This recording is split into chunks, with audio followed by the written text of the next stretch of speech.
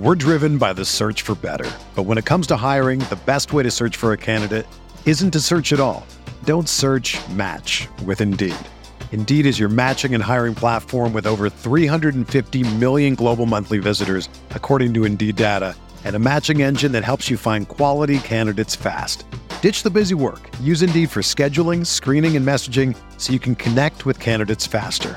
Leveraging over 140 million qualifications and preferences every day, Indeed's matching engine is constantly learning from your preferences, so the more you use Indeed, the better it gets. Join more than 3.5 million businesses worldwide that use Indeed to hire great talent fast. And listeners of this show will get a $75 sponsored job credit to get your jobs more visibility at Indeed.com/Blue Wire. Just go to Indeed.com/Blue Wire right now and support our show by saying that you heard about Indeed on this podcast. That's Indeed.com/Blue Wire. Terms and conditions apply. Need to hire? You need Indeed.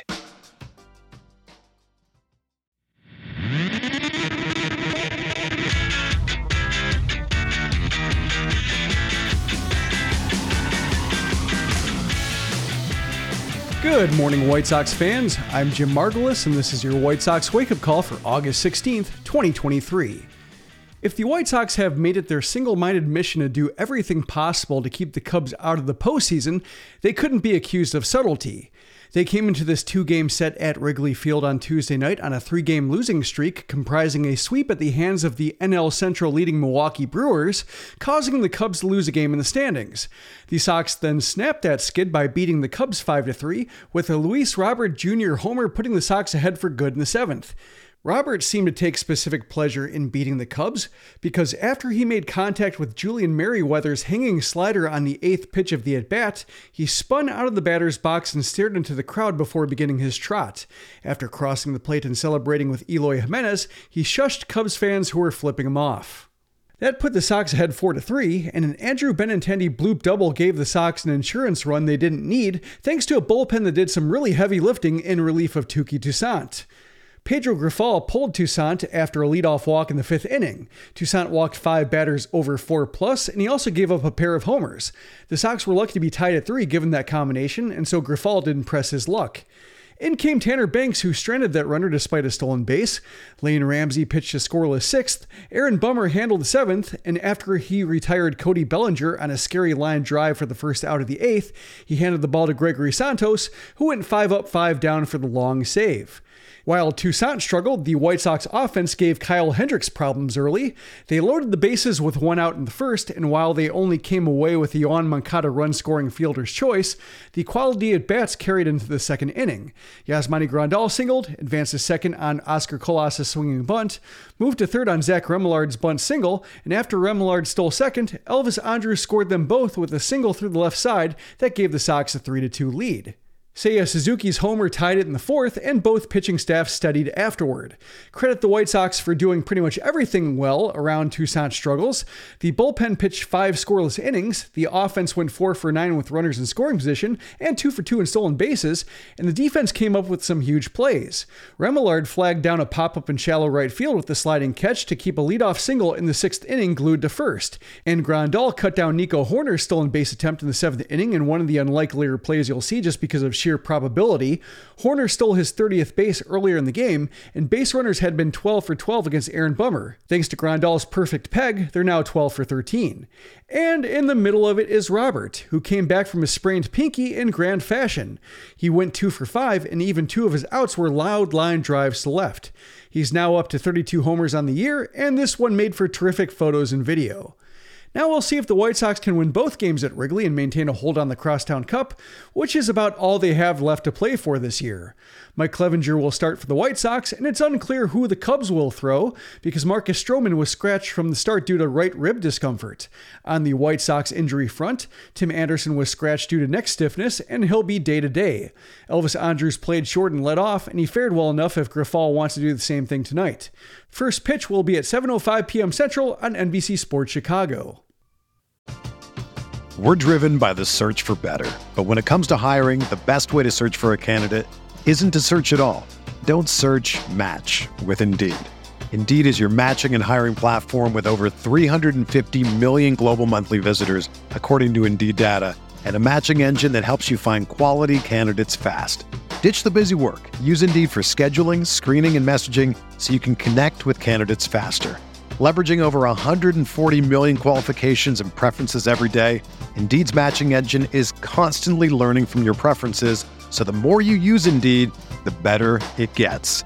Join more than 3.5 million businesses worldwide that use Indeed to hire great talent fast. And listeners of this show will get a $75 sponsored job credit to get your jobs more visibility at Indeed.com/Blue Wire. Just go to Indeed.com/Blue Wire right now and support our show by saying that you heard about Indeed on this podcast. That's Indeed.com/Blue Wire. Terms and conditions apply. Need to hire? You need Indeed.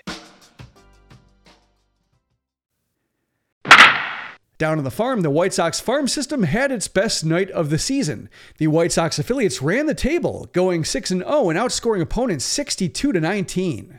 From the top, Charlotte beat Nashville 7-4. Lenyn Sosa had 2 hits, and while Corey Lee went 0 for 3, he did draw his first walk with the Knights. Birmingham beat Chattanooga 7-5 in 10 innings thanks to Edgar Caro, who hit his first 2 homers with the Barons, including the walk-off shot. Wilfred Veras doubled up on doubles, and Christian Mena pitched an efficient 7 innings of 3-run ball, only using 81 pitches. Winston-Salem crushed the Greenville Drive 14-4. Jacob Burke went 2 for 6 with a double and a stolen base. Brooks Baldwin went 3 for 4 with his first high-A homer and a walk. And Lloyd Olshapelli reached base 3 times, including a triple. Yet the Dash were outdone by the Kannapolis Cannonballers, who ran up the score on the Carolina Mudcats 16-3. Jacob Gonzalez and Calvin Harris each had 2 hits with a walk. Eddie Park had 2 hits and 2 walks. And Jordan Sprinkle topped them all by reaching base 5 times, including his first A-ball homer. The Arizona Complex League White Sox blanked the ACL Brewers 5-0. Downers Grove product George Wolkow hit his first professional homer while going 2 for 3 with 2 walks. And to return to double-digit margins, the Dominican Summer League White Sox routed the DSL Blue Jays 13-3. Abraham Nunez had 3 hits and a stolen base. Around the league, the Cubs can consider themselves thankful. They might have lost the White Sox, but they remain 3.5 games back of the Brewers, who were shut down by Bobby Miller and the Dodgers 6-2. Beyond that, most of their direct wildcard competition lost too. The Phillies fell to the Blue Jays, the Marlins were knocked off by the Astros, and the Reds were shut out by the Guardians. The Cubs and Reds remain just a game back of Miami for the 3rd wildcard spot, although they're even in the loss column. Meanwhile, the American League wildcard race draws tighter. It's not just that the Astros, Blue Jays, Mariners, and Red Sox all won while the Rays lost the Giants, but Tampa Bay is dealing with a double dose of really bad news. Wander Franco has been on the restricted list since Monday as the league investigates allegations of an inappropriate relationship with a minor, and now Shane McClanahan will undergo Tommy John surgery next week, which is expected to keep him out for the rest of 2023 and all of 2024. McClanahan looked like the Cy Young frontrunner during the first couple months of the season, but he suffered a back injury in June and then felt the dreaded forearm tightness earlier this month.